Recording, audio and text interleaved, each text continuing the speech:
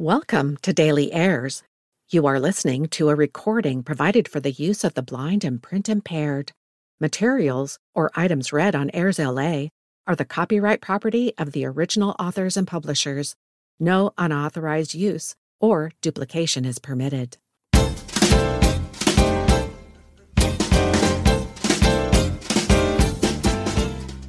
There's something new on Airs LA every day. I'm your host, Annette Rowe, and every Monday, I review varying events that happen during this week in history. Brought to you from A&E Networks, the History Channel, and History.com. November 20. On this date in history, in the year 1820, an American vessel is sunk by a sperm whale. The American whaler Essex, which hailed from Nantucket, Massachusetts, is attacked by an 80-ton sperm whale 2,000 miles from the western coast of South America. The 238-ton Essex was in pursuit of sperm whales, specifically the precious oil and bone that could be derived from them, when an enraged bull whale rammed the ship twice and capsized the vessel. The 20 crew members escaped in 3 open boats, but only 5 of the men survived the harrowing 83-day journey to the coastal waters of South America, where they were picked up by other ships. Most of the crew resorted to cannibalism during the long journey, and, at one point, men on one of the long boats drew straws to determine which of them would be shot in order to provide sustenance for the others. 3 other men who had been left on the desolate Pacific island were saved later. The first capture of a sperm whale by an American vessel was in 1711, marking the birth of an important American industry that commanded a fleet of more than 700 ships by the mid-18th century. Herman Melville's classic novel Moby Dick in 1851 was inspired in part by the story of the Essex. November 21. On this date in history, in the year 1934, Amateur Night at the Apollo Theater. A young and gangly would-be dancer took to the stage of Harlem's Apollo Theater to participate in a harrowing tradition known as Amateur Night. Finding herself on stage as a result of pure chance after her name was drawn out of a hat, the aspiring dancer spontaneously decided to turn singer instead, a change of heart that would prove significant not only for herself personally, but also for the future course of American popular music. The performer in question was teenage Ella Fitzgerald, whose decision to sing, rather than dance on this day in 1934, set her on a course towards becoming a musical legend. It also led her to victory at Amateur Night at the Apollo, a weekly event that was then just a little more than a year old, but still thrives today. Born in 1917 in Newport News, Virginia, and orphaned at the age of 15, Ella Fitzgerald was a high school dropout and a ward of New York State when she made her way to the Apollo that autumn night in 1934 with 2 of her girlfriends. It was a bet, she later recalled. We just put our names in. We never thought we'd get the call. But Ella did get the call, and, as it happened, she came to the stage immediately after a talented and popular local dance duo. Afraid that she couldn't measure up to the dancing talents of the preceding act, Ella was petrified. I looked, and I saw all those people, and I said, "Oh my gosh, what am I going to do out here?" she told the National Public Radio decades later. Everybody started laughing and said, "What is she going to do?" And I couldn't think of nothing else, so I tried to sing "The Object of My Affection." By her own admission, Fitzgerald was blatantly imitating the singer who popularized that song, Connie Boswell of the Boswell Sisters, and the first few notes were a disaster. Rushing on stage to protect her from the jeers of the notoriously tough Apollo Theater crowd, however, was the famous Amateur Night master of ceremonies, Ralph Cooper, who helped Ella gather her wits and try again. On her second attempt, she brought down the house. Within the year, Ella Fitzgerald had been discovered by Chick Webb, to whose band she was legally paroled by the state of New York while still shy of her 18th birthday. It was with Webb's band that she scored her career-making hit, a tisket, a tasket in 1938, but it was as a solo performer that she would become a jazz legend in the late 1940s and early 1950s as a revolutionary innovator in vocal jazz. November 22.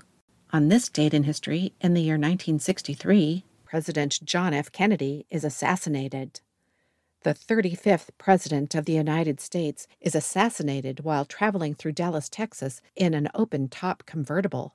First Lady Jacqueline Kennedy rarely accompanied her husband on political outings, but she was beside him along with Texas Governor John Connally and his wife for a 10-mile motorcade through the streets of downtown Dallas on November 22nd. Sitting in a Lincoln convertible, the Kennedys and Connollys waved at the large and enthusiastic crowds gathered along the parade route. As their vehicle passed the Texas School Book Depository building at 12:30 p.m., Lee Harvey Oswald allegedly fired 3 shots from the 6th floor, fatally wounding President Kennedy and seriously injuring Governor Connally. Kennedy was pronounced dead 30 minutes later at Dallas Parkland Hospital. He was 46. Vice President Lyndon Johnson, who was 3 cars behind President Kennedy in the motorcade, was sworn in as the 36th President of the United States at 2:39 p.m. He took the presidential oath of office aboard Air Force One as it sat on the runway at Dallas Love Field Airport. The swearing-in was witnessed by some 30 people, including Jacqueline Kennedy, who was still wearing clothes stained with her husband's blood. 7 minutes later, the presidential jet took off for Washington. The next day, November 23rd, President Johnson issued his first proclamation declaring November 25 to be the day of national mourning for the slain president. On that Monday, hundreds of thousands of people lined the streets of Washington to watch a horse-drawn caisson bear Kennedy's body from the Capitol Rotunda to St. Matthew's Catholic Cathedral for a requiem mass. The solemn procession then continued on to the Arlington National Cemetery, where leaders of 99 nations gathered for the state funeral. Kennedy was buried with full military honors on a slope below Arlington House, where an eternal flame was lit by his widow to forever mark the grave. Lee Harvey Oswald was born in New Orleans in 1939, joined the U.S. Marines in 1956. He was discharged in 1959 and 9 days later left for the Soviet Union, where he tried unsuccessfully to become a citizen. He worked in Minsk and married a Soviet woman, and in 1962 was allowed to return to the United States with his wife and infant daughter. In early 1963, he bought a .38 revolver and rifle with a telescopic sight by mail order, and on April 10 in Dallas, he allegedly shot at and missed former U.S. Army General Edwin Walker, a figure known for his extreme right-wing views. Later that month, Oswald went to New Orleans and founded a branch of the Fair Play for Cuba Committee, a pro-Castro organization. In September 1963, he went to Mexico City, where investigators allege that he attempted to secure a visa to travel to Cuba or return to the USSR. In October, he returned to Dallas and took a job at the Texas School Book Depository building. Less than an hour after Kennedy was shot, Oswald killed a policeman who questioned him on the street near his rooming house in Dallas. 30 minutes later, Oswald was arrested in a movie theater by police responding to reports of a suspect. He was formally arraigned on November 23rd for the murders of President Kennedy and Officer J.D. Tippit. On November 24, Oswald was brought to the basement of the Dallas Police headquarters on his way for a more secure county jail. A crowd of police and press, with live television cameras rolling, gathered to witness his departure. As Oswald came into the room, Jack Ruby emerged from the crowd and fatally wounded him with a single shot from a concealed .38 revolver. Ruby, who was immediately detained, claimed that rage at Kennedy's murder was the motive for his action. Some called him a hero, but he was nonetheless charged with first-degree murder. Jack Ruby, originally known as Jacob Rubenstein, operated strip joints and dance halls in Dallas and had minor connections to organized crime. He features prominently in Kennedy assassination theories, and many believe he killed Oswald to keep him from revealing a larger conspiracy. In his trial, Ruby denied the allegation and pleaded innocent on the grounds that his great grief over Kennedy's murder had caused him to suffer psychomotor epilepsy and shot Oswald unconsciously. The jury found Ruby guilty of murder with malice and sentenced him to die. On October 1966, the Texas Court of Appeals reversed the decision on the grounds of improper admission of testimony and the fact that Ruby could not have received a fair trial in Dallas at the time. In January 1967, while awaiting a new trial to be held in Wichita Falls, Ruby died of lung cancer at a Dallas hospital. The official Warren Commission report of 1964 concluded that neither Oswald nor Ruby were part of a larger conspiracy, either domestic or international, to assassinate President Kennedy.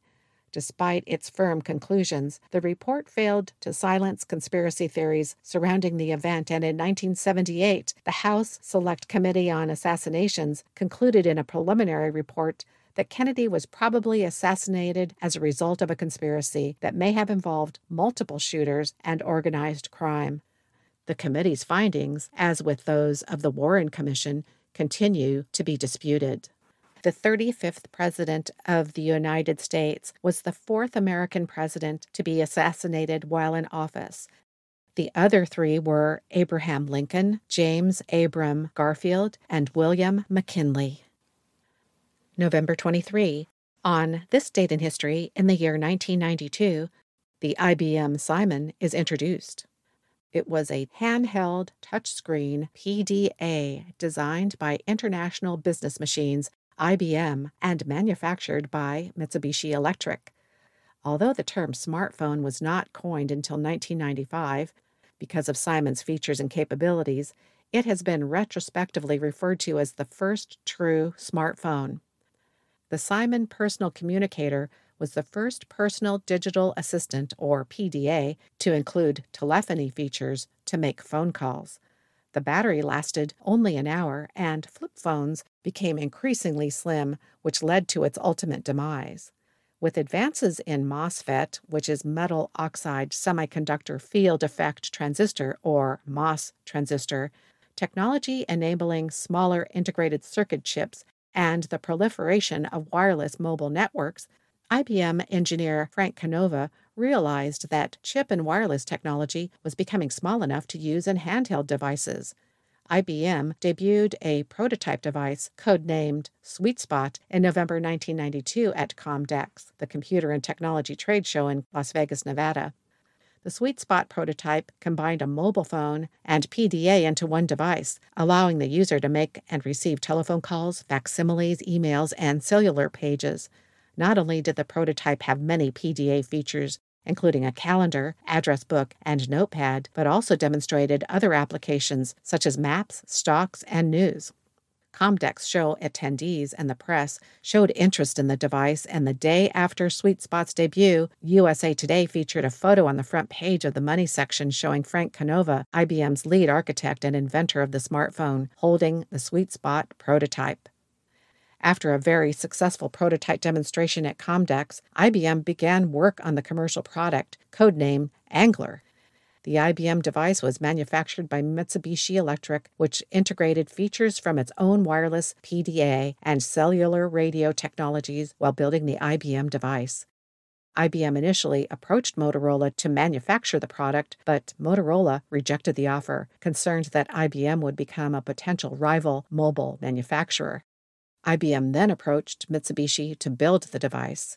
Bell South executives gave the finished product its final name, Simon Personal Communicator, before its public debut at the Wireless World Conference in November 1993. Bell South Cellular sold approximately 50,000 units during its product's 6 months on the market. November 24. On this date in history, in the year 1971, hijacker and criminal mastermind D.B. Cooper parachutes out of a plane. A hijacker, calling himself D.B. Cooper, parachutes from a Northwest Orient Airlines 727 into a raging thunderstorm over Washington state. He had $200,000 in ransom money in his possession. Cooper commandeered the aircraft shortly after takeoff, showing a flight attendant something that looked like a bomb, and informing the crew that he wanted $200,000 for parachutes and no funny stuff. The plane landed at Seattle-Tacoma International Airport, where authorities met Cooper's demands and evacuated most of the passengers. Cooper then demanded that the plane fly toward Mexico at a low altitude and ordered the remaining crew into the cockpit. At 8:13 p.m., as the plane flew over the Lewis River in southwest Washington, the plane's pressure gauge recorded Cooper's jump from the aircraft. Wearing only wraparound sunglasses, a thin suit, and a raincoat, Cooper parachuted into a thunderstorm with winds in excess of 100 miles per hour and temperatures well below zero at the 10,000-foot altitude where he began his fall. The storm prevented an immediate capture, and most authorities assumed he was killed during his apparent suicidal jump. In 1980, an 8-year-old boy uncovered a stack of nearly $5,880 of the ransom money in the sands along the north bank of the Columbia River, 5 miles from Vancouver, Washington. The fate of Cooper still remains a mystery. November 25. On this date in history, in the year 1949, Rudolph the Red-Nosed Reindeer appears on music charts. Robert L. May created Rudolph in 1939 as an assignment for Chicago-based Montgomery Ward. The retailer had been buying and giving away coloring books for Christmas every year, and it was decided that creating their own book would save money. Robert May considered naming the reindeer Rollo or Reginald before deciding upon using the name Rudolph. May said his daughter liked reindeer, and he said he was treated like Rudolph as a child. While May was pondering how best to craft a Christmas story about a reindeer, while staring out his office window in downtown Chicago, a thick fog from Lake Michigan blocked his view, giving him a flash of inspiration. Suddenly, I had it, he recalled, a nose, a bright red nose that would shine through the fog like a spotlight. In its first year of publication, Montgomery Ward distributed 2.4 million copies of Rudolph's story. The cultural significance of a red nose has changed since the story's publication. In 1930s popular culture, a bright red nose was closely associated with chronic alcoholism and drunkards, so the story idea was initially rejected. May asked his illustrator friend at Montgomery Ward, Denver Gillen, to draw a cute reindeer using zoo deer as models. The alert, bouncy character Gillen developed convinced management to support the idea. Maxton Books published the first mass-market edition of Rudolph in 1947. In 1949, May's brother-in-law, Johnny Marks, adapted the story of Rudolph into a song. Gene Autry's recording of the song hit number 1 on the Billboard Pop Singles chart the week of Christmas in 1949. Autry's recording sold 2.5 million copies the first year, eventually selling a total of 25 million, and it remained the second best-selling record of all time until the 1980s. November 26. On this date in history, in the year 1941, FDR establishes the modern-day Thanksgiving holiday. President Franklin D. Roosevelt signs a bill officially establishing the fourth Thursday in November as Thanksgiving Day. The tradition of celebrating the holiday on Thursday dates back to the early history of the Plymouth and Massachusetts Bay colonies, when post-harvest holidays were celebrated on the weekday regularly set aside as Lecture Day, a midweek church meeting where topical sermons were presented.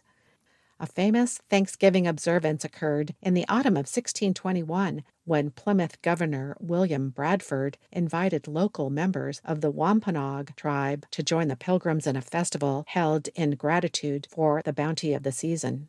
Thanksgiving became an annual custom throughout New England in the 17th century, and in 1777, the Continental Congress declared the first national American Thanksgiving following the Patriot victory at Saratoga. In 1789, President George Washington became the first president to proclaim a Thanksgiving holiday when, at the request of Congress, he proclaimed November 26, a Thursday, as the day of national Thanksgiving for the U.S. Constitution. However, it was not until 1863, when President Abraham Lincoln declared Thanksgiving to officially fall on the last Thursday of November, that the modern holiday was celebrated nationally. With a few deviations, Lincoln's precedent was followed annually by every subsequent president until 1939. In 1939, Franklin D. Roosevelt departed from tradition by declaring November 23rd, the next to last Thursday that year, as Thanksgiving Day. Considerable controversy surrounded this deviation, and some Americans refused to honor Roosevelt's declaration. For the next 2 years, Roosevelt repeated the unpopular proclamation, but on November 26, 1941, he admitted his mistake and signed a bill into law officially making the fourth Thursday in November the national holiday of Thanksgiving Day. And that wraps up our This Week in History podcast for November 20 through November 27.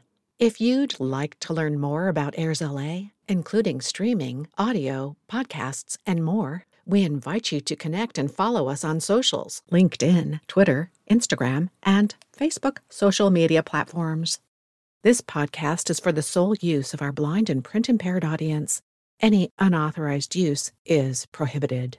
I'm Annette Rowe, and I'll return next week to bring you more events that happen during Next Week in History. Until then, thanks for listening.